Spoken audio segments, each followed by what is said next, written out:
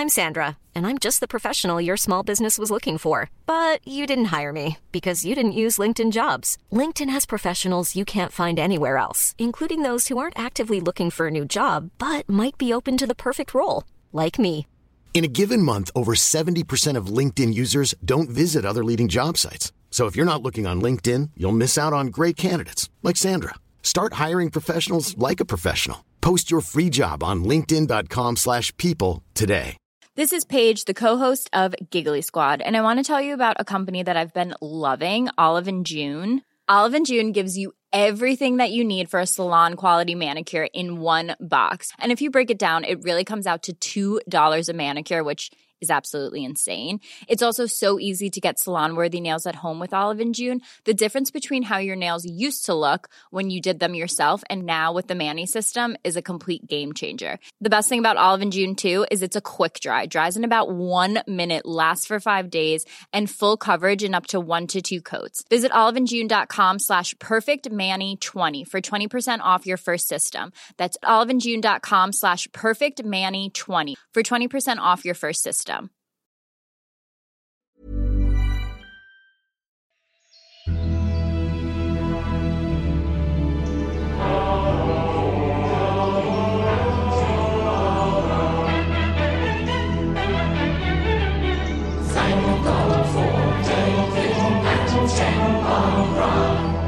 Thank God for David Attenborough with Ben Elwood.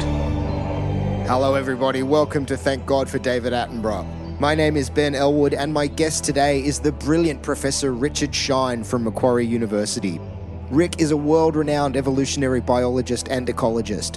He's the recipient of countless honours and awards, including the 2016 Prime Minister's Prize for Science for his pioneering and innovative work on tackling Australia's cane toad epidemic. He's even had a species of snake named after him. Look it up. It's called Shine's whipsnake. It was a great honour to chat with Rick about lizard brains, Charles Darwin, crocodiles, and of course serpents, as we sat down together to watch episode 7 of Sir David Attenborough's Life on Earth, Victors of the Dry Land. It's sometimes thought that reptiles in general are dull, stupid creatures with only the glimmerings of intelligence and the simplest of behaviour patterns. That's a very mistaken view. What got you into reptiles?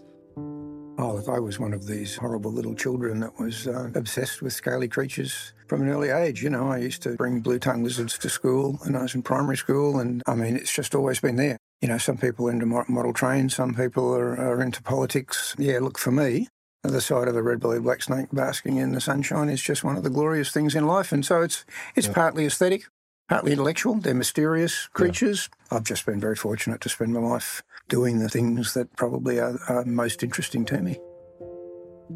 I'm Rick Shine. I'm a professor in biology at Macquarie University. And I've had a long career prying into the lives of a whole range of reptiles and amphibians. And snakes have been my great love ever since I was a kid. Yeah, well, look, famously, the world of science is full of Attenborough groupies. You know, people adore him. I don't watch very many wildlife documentaries. What, because you're in the field? Well, mostly they're awful, particularly the macho stuff where they're just harassing an animal so that it will defend itself and you can talk about how dangerous it is. Yeah. But, yeah, I mean, David's, they're not only sort of visually exciting and they're factual, as opposed to some of the nonsense that you do see, but he is very, very careful about how he explains things. He does it beautifully, simply, not a wasted word in most cases, and the body language is great and so on as well, but there has been enormous care into paring down the script to make it intelligible. Yeah.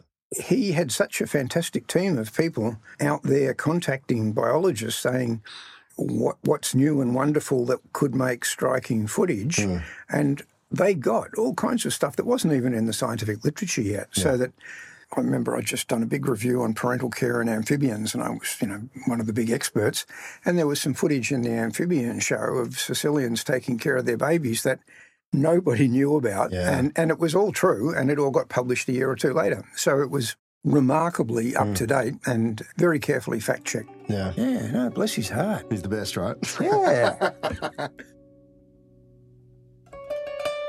In many parts of the world, snakes flourish in huge numbers.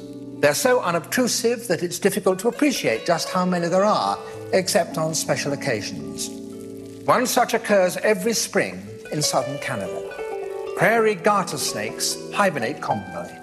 And when spring comes, a flood of newly warm snakes spills from the limestone pits where they've wintered. As soon as they emerge, they mate. The garter snake dens in Manitoba, just incredible. We did for 7 or 8 years in a row, just trying to work out the mechanics of the mating system. You get 20,000 snakes in an area the size of your living room. And 99% of them are lovesick males that are all frantically trying to court the females as they come back out of the ground. It's a snake ecologist heaven. Being in a small room with 20,000 horny anything would be confronting. They're amazing. And did you work out the mechanics of it? Yeah, there's always more to find out. Yeah. So what's the female looking for? Like she's got spoiled for choice. She doesn't have much control at this stage because she could have 100 boys on her. And they stress her to the point that she actually gapes her cloaca open, which gives one of them a chance to mate. She can control which sperm she uses to fertilise her babies. So even if she mated with guys that were not her choice, as long as she mated with at least one guy whose sperm she wanted to use, she can go ahead and do that. So, the snakes will tend not to use sperm from closely related males to fertilise the eggs because you get inbreeding problems. So they will selectively use sperm from distantly related males. And so is that big clutch that they're all in, writhing all over each other, is that just her kind of going, all right, the 100 most persistent ones probably are the ones whose genes good to pass on, and then I'll sort it all out later? Yes. The really obvious stuff you see is the courting and the fighting of the males and all this sort of stuff. But in fact, a lot of the important stuff that determines evolutionary fitness is happening inside the female's body when she decides which sperm to use. There was a lovely study with rattlesnakes recently where they had captive litters. The kids were raised separately. They put them back in a joint enclosure when they were like a year old, and the girls all went and curled up with their sisters. Oh, really? Yeah. So they could clearly tell who was who, and they recognised that they were siblings. You wouldn't guess that looking in a rattlesnake's eyes, but they obviously have some sophisticated sense of individual recognition. That does seem to be the biggest misconception in general about snakes, right? Just the there's a cruelty or a malice to them. Yeah. No, people often believe that snakes attack them. And it's really hard to see why a snake would want to do that. A snake can't eat you. Yeah. There's nothing in it for the snake. Any gene that said leave that dangerous creature alone would increase in frequency. Yeah. And, after 50 years of working with snakes, I've yet to be attacked. Not once? No. Really? No. I've had them come towards me. Yeah. But as long as you step out of the way, they will almost always just go the other direction. There's a lot of displays, like a brown snake will form itself into this striking coil, and it looks for all the world like it's going to attack you, and that's how people interpret it. But it's basically telling you, go away, I just want to be left alone. It just seems to be a story that's passed down over thousands of years. I mean, it seems that every culture has snake in their myth as some kind of nefarious character. Did the Bible do for snakes what Jaws did for sharks? The Bible's part of the story, but there's a lot of interesting research suggesting that snakes and people have had a really important relationship, and indeed there's some really interesting stuff on brain function showing that people are incredibly good at detecting a very subtle visual cue of a snake. So you show them a complex picture with a tiny little coil of a snake hide hidden, and bang, they can see that incredibly quickly, much more quickly than almost any other kind of a shape. And there's actually special pathways in the brain that lead to direct action without even a conscious recognition that we've seen a snake. We react instantly, we stop, we move away. And so there's a theory called the snake detection theory, which is that a huge proportion of the unique things about the human brain, for example, our ability to read and write and so on, is about this incredible visual acuity, which has been given to us by the fact that snakes were such a problem for us. Really? In the history of our evolution. Wow. Probably originally the big constricting snakes, and then, of course, venom evolved, and that became probably even more of a difficulty. So is it almost part of our kind of genetic heritage to be a little bit afraid of snakes? That's the suggestion. Yeah. There are certainly plenty of animals that have hardwired responses to snakes, and they will avoid particular colour patterns that are characteristic of venomous snakes, and they'll do that even if they were, it's a bird that was sort of hatched from an egg that was laid in the zoo and has never seen a snake in its life. So that there is definitely, there are genetic bases to some of this stuff, but of course, being humans, we overlay everything with experience. We're so malleable. Yeah. A lot of it is the fact that, when we first saw a snake, Aunt Dorothy grabbed us and said, don't go near that, it's horrible. Mm-hmm. So, yeah, look, it's a mix. Yeah. I mean, the other side of the coin is that there's a minority of people who find these animals fascinating. So I was one of those kids, and I not infrequently am contacted by parents with little Sally or little Johnny who's got the same disease. And I assure the parents that it's almost certainly terminal. The kid isn't going to recover. But the good news is that throughout their lives, it's going to give them joy.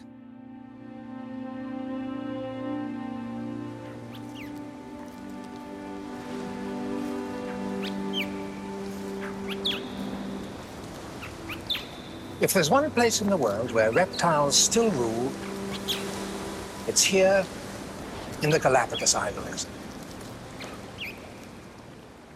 It is an amazing place, the Galapagos. You've been there? Yes, one of my dreams had always been to snorkel with a marine iguana foraging for seaweed, and I did. And it was just as good as I'd always hoped it would be. The remarkable thing is this island effect where animals are tame. So that, the sea lions, the seabirds, the reptiles, they just ignore you and you can be right beside them. And that's pretty wonderful if you grow up in a world where most living things realise that humans are a disaster. Yeah. You're a big Charles Darwin. Oh, yeah, absolutely, yes. Charles is my hero. Did you go there on like a kind of pilgrimage of his? I think there was an element of pilgrimage in it, but it was just on a sailboat for a couple of weeks with my wife and a few other people. Yeah, lovely. Yeah. Do you think the theory of natural selection, and it was kind of one of those things that was just out there, and had Darwin not put it down on paper, eventually someone would have... Yeah, there were some very similar sorts of suggestions that hadn't been thought through as clearly as Charles managed to do. But he not only came up with the mechanism, he also marshalled the evidence and so forth and identified the logical structure of the argument and so forth. I mean, the guy was just amazing. He made contributions to an enormous range of fields and his insights were incredible. But yeah, look, it was an idea that was going to come. I think his famous defender, Huxley, after had the idea explained to him, said how incredibly stupid not to have thought of it oneself. It's like that in stand-up comedy. Someone will do a bit and all the other comics up the back going, damn it, it's so obvious. He was a very religious man, though, right? No, his wife, Emma, was exceedingly religious. Charles had sort of started out. He was going to become a clergyman, but that was really just an excuse so that he could live in the country and collect butterflies and so on. And he says in his autobiography he'd pretty much lost his faith early on, but he didn't want to make a fuss about it because Emma was such a big part of her life. Sure. And a lot of his ill health, I think, came from the fear of what the religious establishment would say when he came up with arguments suggesting that humans weren't quite so special after all. But I don't think Charles himself could have been described as theistic. For some reason, I had the impression that he was religious, and then realising all this stuff would have been quite a T-bone into that cosmology. It certainly would have been.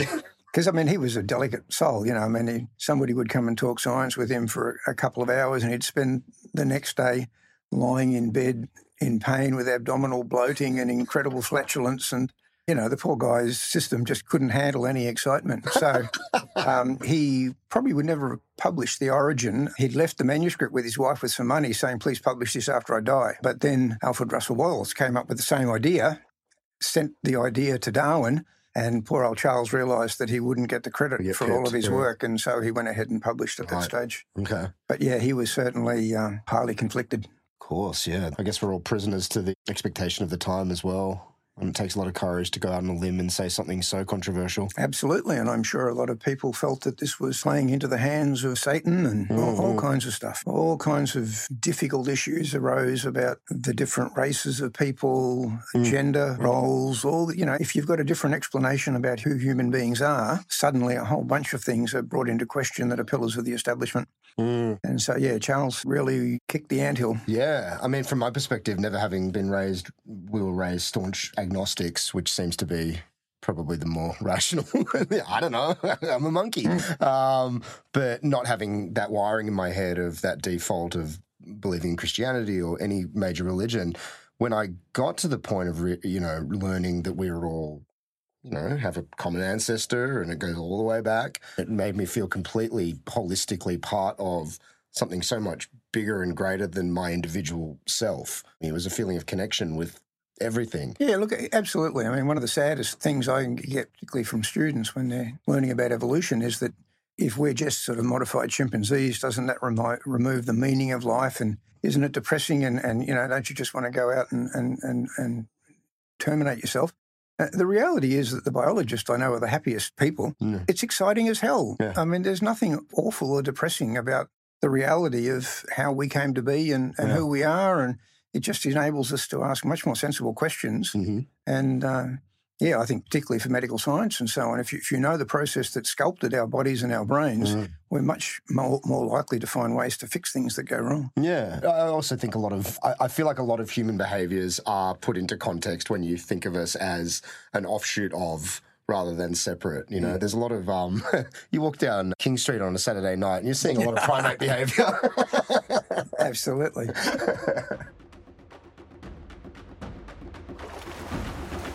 Crocodiles have been lazing around swamps unchanged since the beginning of the age of the dinosaurs. At 7 meters long and weighing 3/4 of a ton, a bull Nile crocodile is the biggest reptile alive today.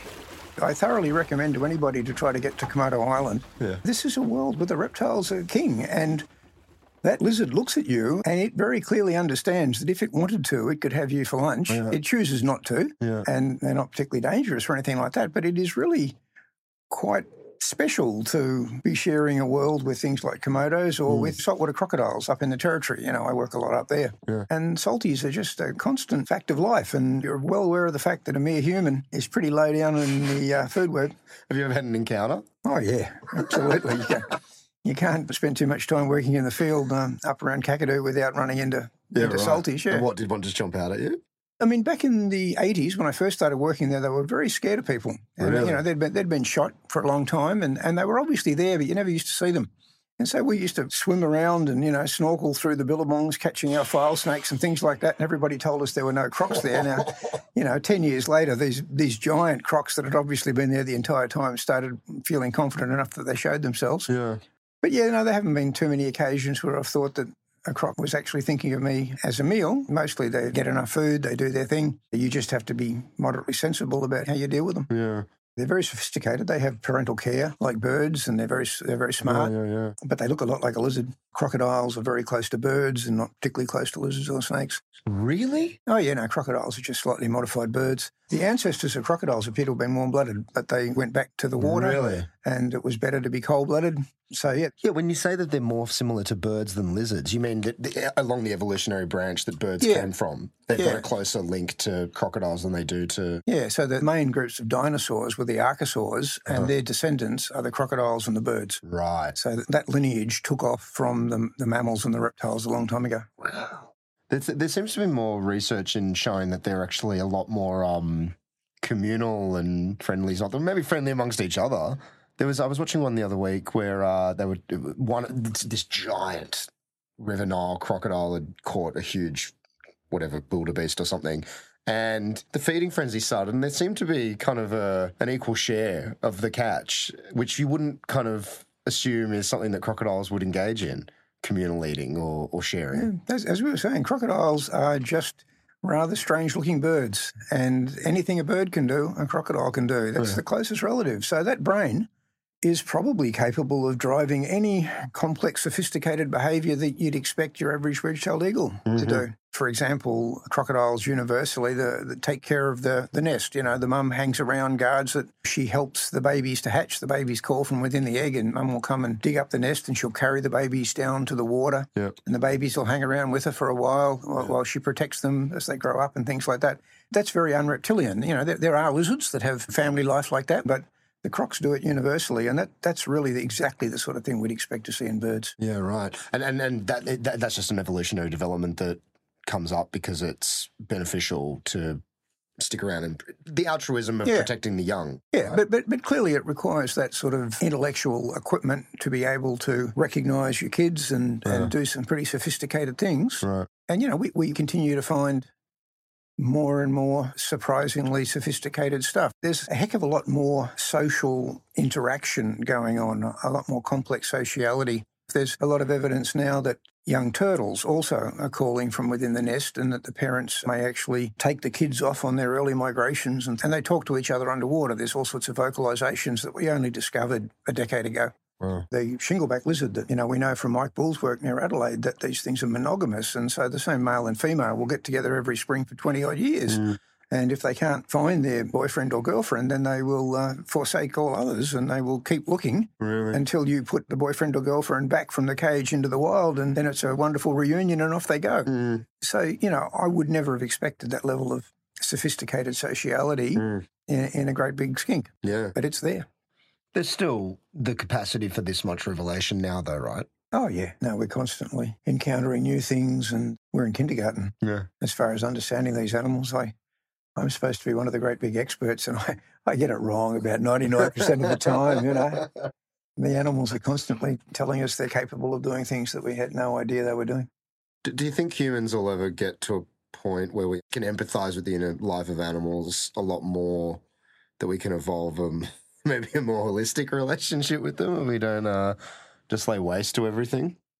It's not clear to me that we're moving towards a more rational, evidence-based decision-making process in human culture. Yeah.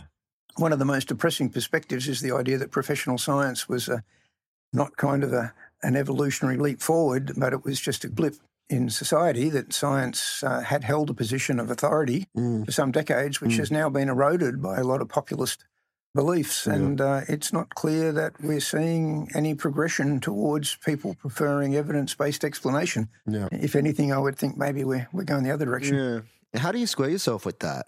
I mean, I only have the most basic understanding of science, and it drives me crazy. I can't imagine what it's like understanding the depth and complexity of everything and watching the wider population turn their back on it. Oh, yeah, look, it's a frustrating business, obviously. We all have opinions. We all think that they are supported by kinds of evidence that appeal to us. Now, in some cases, that might be what scientists would call hard facts. For other people, it might be an intuitive, spiritual thing that something deep within their heart tells them that this is true. And I can respect that.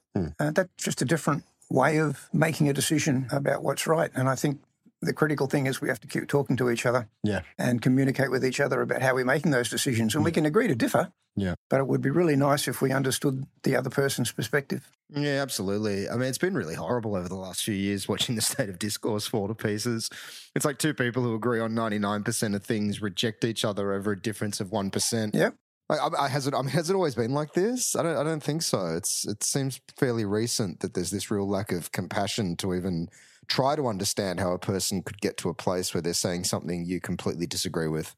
Yeah, I mean, I think social media has played a big role here. It used to be that if you thought that the Prime Minister was really a Death Adder in disguise, that you explained that to all the people you knew, and they all said, no, look, you're wrong. That's a silly idea. But now you can get on the internet. There'll probably be a website with a whole bunch of people that believe that every Prime Minister is a Death Adder in disguise, and so you only talk to those people, and they reinforce your views. And I think extremist views they've found kindred spirits, and that has reinforced that division. So we now have a very fractured society because we can get access to a small number of people scattered around the planet who believe the same rather extremist things that we do. Yeah, absolutely. I also think a lot of the division comes from this complete breakdown in the way we communicate. You know, we've taken this very elaborate system of gestures and tonalities and over the course of about 10 years replaced it predominantly with text. I don't think it's a coincidence that a lot of stuff is being misinterpreted because, you know, if you have just words free of their context, it's really hard not to interpret them in the worst possible way.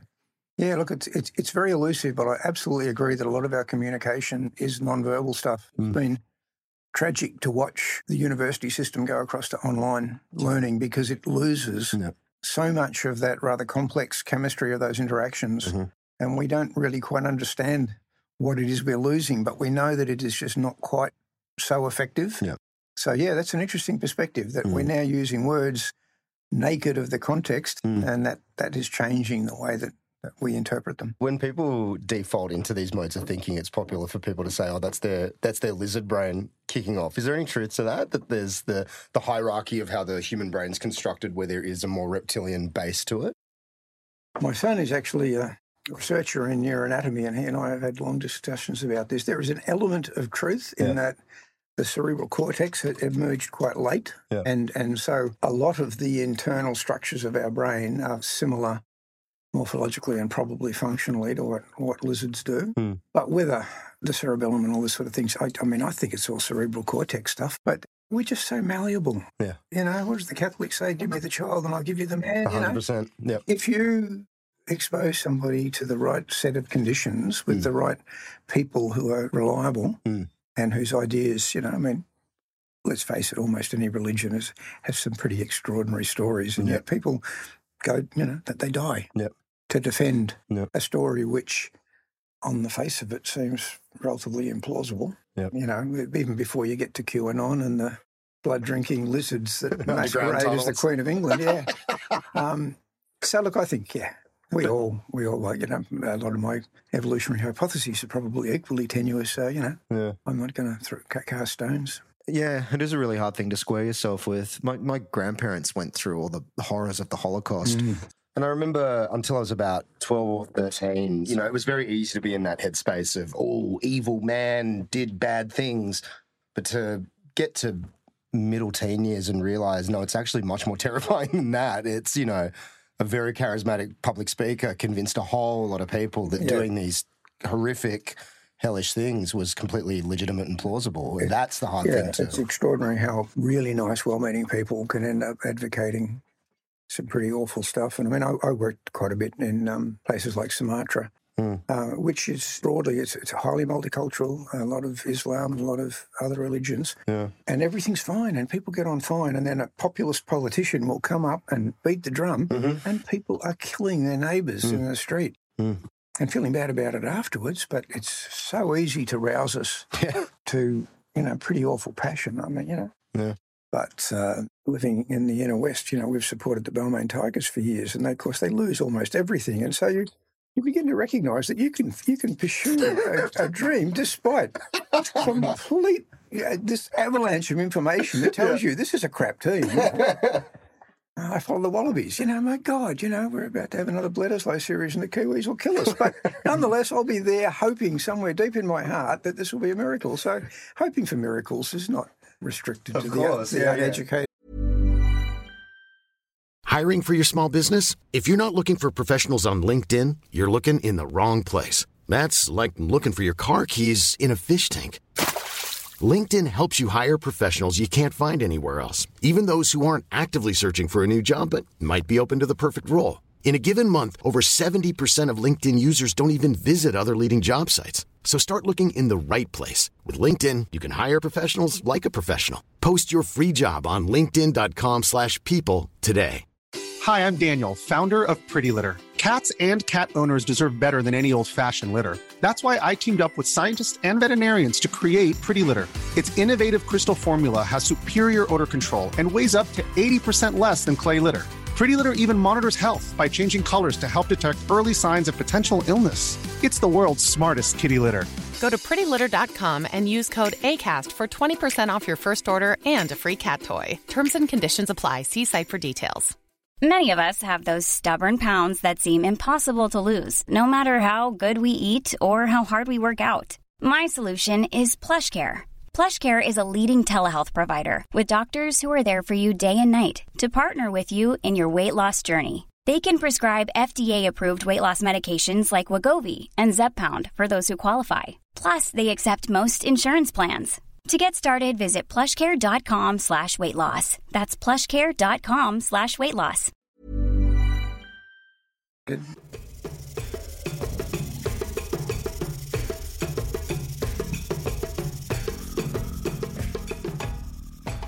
What's the main sensory input for a lizard? Oh, it's a whole mix of things. The dragons have got terrific eyesight. Yeah. A lot of other kinds of lizards and snakes, scent is probably more important, chemical cues on the ground. I think, you know, one of the things that's come out in research since the days of this documentary is the sophistication of reptiles, that often they're very good at doing things that pay off for them. Like what? You know, like work we've done with garter snakes, where we show that with one or two flicks of his tongue, a male snake can tell you what species that other snake is, what sex it is, how long it is, how fat it is. whether or not it's likely to reproduce this year, how many eggs it's likely to have, whether or not it's already mated. Wow. And it works this out with just a couple of flicks of the tongue. It's a remarkably sophisticated system for a creature that's got a brain that's half the size of a pea. Yeah, of course. I think because, it's obviously we cannot look at reality in a non-human centric way. So it's just easy to kind of dismiss as, maybe they're not having experience at all. Yes, I think, look, there's a very genuine challenge. I mean, the big problem more than anything is that we're warm-blooded. We have a system where we eat vast amounts of food. 90% of the energy in that food we use just to keep ourselves warm. And so we have to keep eating constantly. A week without food and we're in trouble, a month without food and we're dead. Yeah. But a lot of snakes, because they're not trying to keep themselves warm with metabolic heating, it costs them almost nothing just to sit under a rock and routinely go for months and months without a meal. So they're living in a world where most of the time, they're just ticking along, waiting for that window of opportunity that might turn up in a month or a year. Yeah. When it starts to rain in the desert frogs come hurtling out of the ground, make whoopee, fantastic orgy for a few days and grab a bit of a meal and then go back underground again for another 5 years. Yeah. It's difficult for us to get our heads around that lifestyle because we're just sort of moving along at a constant high rate the whole time. Well, of course, it's that human-centric thing again of, isn't it just boring sitting under a rock? It's like, it depends on the level of consciousness, I suppose. If your body temperature's 5 degrees, there's probably not much happening in your brain. If you're a lizard living on top of the coldest mountaintop in Tasmania, the only time you're active is when it's nice and warm. So as far as you're concerned, you live in a tropical paradise, because the only time you experience it, really, is when it's beautiful. And the 10 months a year when it's horrible, you're sitting under a rock, you're so cold, you're not really aware of anything. Oh, it actually sounds like a dream life, hibernating for the bad times and then engaging with the good. Absolutely. I think it's probably a pretty good option. Yeah. It's difficult for me not to project personality onto this. Is that something that you have been able to push out of the way in your profession? Oh, I think it's difficult not to anthropomorphise. I think one of the issues is that there is very real personality. There's an enormous amount of recent research showing different personality types within a population of snakes or lizards. Just like dogs and cats have got personality. Yeah. If you've got pet black snakes, you'll have the extrovert and the introvert and all this sort of stuff. And if you radio track a bunch of black snakes, there'll be one that is happy to crawl along between your feet as you walk along, and there's another one that goes yipe when it sees you 50 metres away and goes and hides in a hole for a week. So there is a lot of things that map onto the dimensions of human experience, and I think we just have to be judicious as to how we use it. I don't think we should utterly avoid anthropomorphism, because I think it can give us insights about what may be going on based on our own experiences. But on the other hand, you don't want to start making ethical and moral judgments about what the animals are doing. That's a completely human concept. Out on the scorching lava fields, the iguanas lie unprotected in the ferocious equatorial sun. They can do so because of the major innovation made by the first reptiles of all, the nature of their skin. It's not moist like a frog's, but tough, covered with scales, and, most crucial of all, it's practically watertight. This skin has enabled reptiles to colonize the hottest and driest places on Earth. Is watertight skin is an innovation evolved by the reptiles? I guess one of the things that's changed since the days of this documentary is that we've become much more aware of the diversity of things. So there's a bunch of frogs, for example, that produce waterproof coverings. And a green tree frog can sit out in the sun and it'll be just as hot as the lizard next door. It won't lose any water. Equally, there are reptiles that live in the moist forests that have water loss rates as high as a frog. So the generalisations are probably still okay, but we know of a hell of a lot more exceptions to the rule these days. Yeah, right. I think for a layman like me, I think it's easier to put it into this narrative of, amphibians were the first ones out of the water, and then reptiles invented watertight skin and eggs, but it's not necessarily such a straight line or so neat, right? Yeah, no, evolution's incredibly messy. Whenever a local population gets an advantage from some new trick, it may well head off on that line. And so you'll get creatures doing things you wouldn't expect that kind of an animal to do, just because it's paid off in evolutionary time. Is there an evolutionary, like a clear evolutionary path from amphibian to reptile? It's all pretty damn messy. Yeah. And it's really messy when you get to reptiles and mammals. The true blue evolutionary taxonomist would tell you there's no such thing as a reptile. I mean, birds are a part of the reptile clade. Yeah. And so, look, it really is a question of a bifurcating tree that's got lots of branches. Yeah. Some of those branches have flourished, and so there's this thing we can call an amphibian or a reptile. Okay. But, it's we love our little pigeonholes. We love our categories. A lot of people have said that humans love attaching labels to stuff, and mainly it's just us trying to figure the whole picture out. It's how we make sense of things. Yeah. They're starting to think that evolution, I mean, obviously it's incredibly slow for huge changes, but is it true that they're starting to realise that it can happen a lot quicker than... The example I heard was that when they domesticate foxes, their fur becomes mottled like their dogs, and their ears get floppy and the round faces. Yeah, and it only happens within a couple of generations. Nice personalities, yeah. I think it's probably one of the biggest changes in our understanding of evolution is the speed that it can occur. The poster kids really are invasive species. You take a species to a different part of the world where it's got different challenges, and even if only a small number of individuals got brought across, in the case of cane toads, it was 101 adult toads were brought to Australia. Now, they have evolved out of sight. I mean, the guys on the invasion front in Western Australia are different in shape, physiology, behaviour, genetics to the guys in Queensland. They really are very, very different animals, and that's all happened in less than a human lifetime. So that under the right circumstances, it's clear that evolution can occur incredibly fast. And I think the real problem for evolutionary biologists is why doesn't that happen more often? But across the board? Or? Yeah. Why is a magpie that lives around Sydney almost identical to one that lives around Perth? I mean, you'd think there were so many differences in selective forces and food and predators, climate and everything else, that local populations would become differentiated. But with a little bit of interbreeding all the way across, you can maintain the status quo.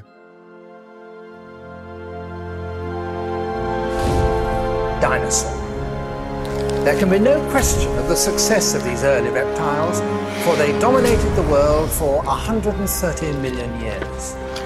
During that time, they developed into all kinds of shapes and sizes. These were among the most impressive animals ever to tread the earth, and we know them from their bones. I would take my grandfather all the time to see dinosaurs at the museum, and it was the only thing that would make him regress into a 7-year-old. He couldn't get his head around. He just couldn't get his head around it. Well, they've got this enduring fascination for kids, don't they? Yeah. Especially, I mean, oh boy, my grandkids and my kids really found something special. Well, they're monsters. Dinosaurs. Yeah. It's because they're monsters. Yeah. Do you think they're ever going to bring them back? I think the technical obstacles to do it are decreasing. I think we're still formidable. But yeah, look, given the rate that the technology is moving, you'd have to guess that there's at least a possibility that you can bring back something that looks somewhat like some of these things that are no longer with us. Is it ethical? I think that's a much trickier question. Yeah. And I think one of the big developments that we're going to see is a very real public debate about the ethics of genetic manipulation and what conditions is it okay. Yeah. I think from the extinct species perspective, especially dinosaurs, I don't see any ethical way to do it because there's no place for them in the world. Yeah, I think the more difficult decisions will be things like we know that Komodo dragons evolved in Australia. They went extinct in Australia, possibly when humans arrived. They hung on these little islands in Indonesia, and do we want to bring them back to Australia? We know that they occurred here. I suppose it's true that human intervention was the reason they disappeared, and that may not be, but if it was, would we want to bring them back? It would make bushwalking in Kakadu a very different kind of an experience. It's not a decision we would make lightly. Yeah. Tasmanian devils used to be on the mainland of Australia until very recently. It was probably dingoes brought by humans that wiped them out. We could very easily release Tassie devils back on the mainland. I think we should. Yeah. But there'd be a lot of people out there, including the Tasmanian tourism authorities, that think that's a terrible idea. Of course, it always comes down to budgetary concerns, right? That's part of the equation. Yeah. We have techniques now that might well give us a new and effective way to get rid of things like cane toads and feral cats and foxes.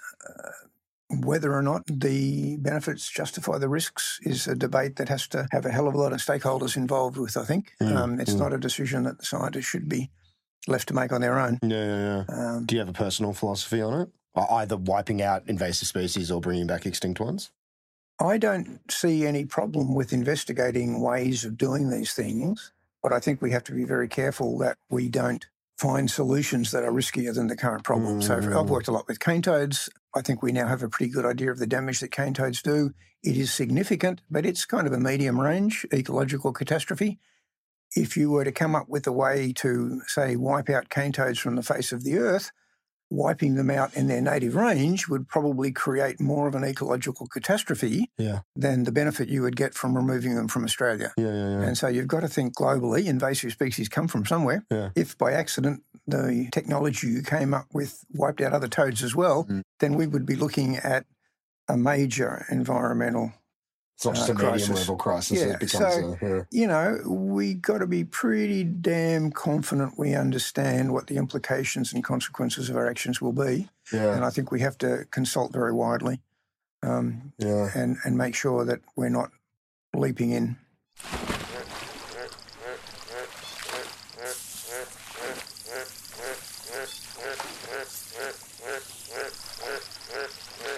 A couple of weeks ago, I was talking to Jodie Rowley, and she was telling me about the notion of feeding miniature cane toad sausages to native animals to get them to avoid the real thing. And you pioneered that, right? When you feed a population of quolls or snakes or something these small amounts of cane toad sausage, does that get passed intergenerationally, the knowledge that to stay away from those toads, or is that something that you need to do for each new generation? It certainly doesn't sort of get embedded in the genes just because mum has learnt how to do it. But in the case of quolls, the kids hang around with mum for a long time. And the observation is that our trained quolls not only survived, but they bred and their kids survived. So their kids were obviously averse to cane toads. We don't know whether they watched mum or whether mum actually taught them. The alternative is that once toads get to an area and they start breeding, there's lots and lots of baby toads around that your offspring can eat, and that'll make them sick and not kill them, and they'll learn for themselves. So really the whole plan with taste aversion is that you get that first generation of predators that would have been killed when the giant toads at the invasion front came through. You teach them to leave those toads alone. With a bit of luck, those predators are still around and producing kids by the time the cane toads themselves start breeding, and so there's baby toads around and the babies learn for themselves. So it ought to only take one bout of education to set the population on a new trajectory. That must feel great, right? Actually having attacked the problem rather than just throwing your hands up in helplessness? Yeah, look, it's one of these things that lots of invasive species, we just can't get rid of them. I mean, they're pretty damn good at what they do. So people are thinking about teaching native mammals about foxes and cats and things like that. I guess we just took a slightly different way of approaching how we can help the native species survive.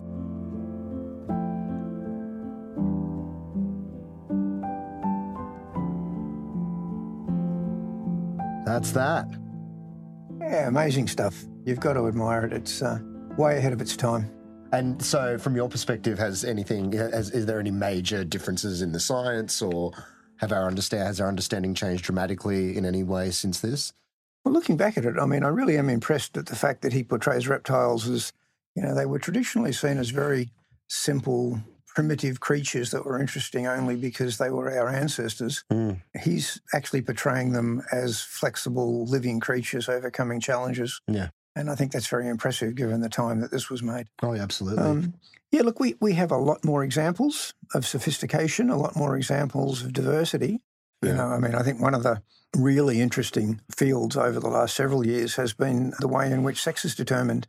I mean, there are a whole bunch of lizards in which there are only females and they give virgin birth and all this sort of stuff, and that's been known for a while.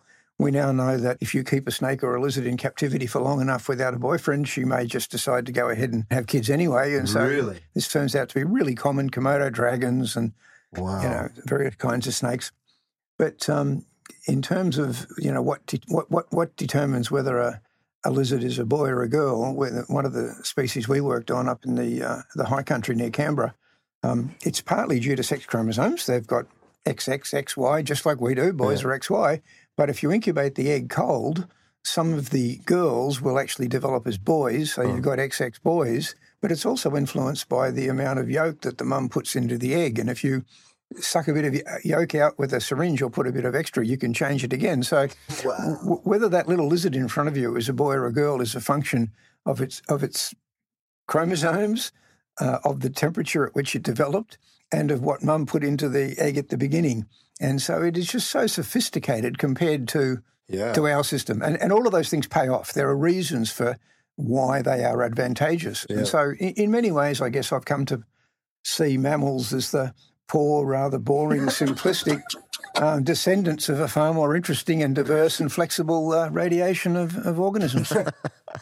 Thank you, Rick. That was so great. Thanks so much for doing this. My pleasure. Thank you once again to the brilliant Professor Richard Shine for sitting down and having a great chat with me. And as always, massive credit to my co-editor, co-producer and sound wizard, Sean Allen. He is the man behind the curtain on this project, and I could not do it without him. If you are enjoying this podcast, please do what you can to get it out into as many ears as possible. It's a huge help to us if you can leave a 5-star rating, leave a review, and share it on Twitter. Next week sees the returning champion, Dr. Lindsay Gray. We'll be talking all things birds as we sit down together to watch episode 8 of Sir David Attenborough's Life on Earth.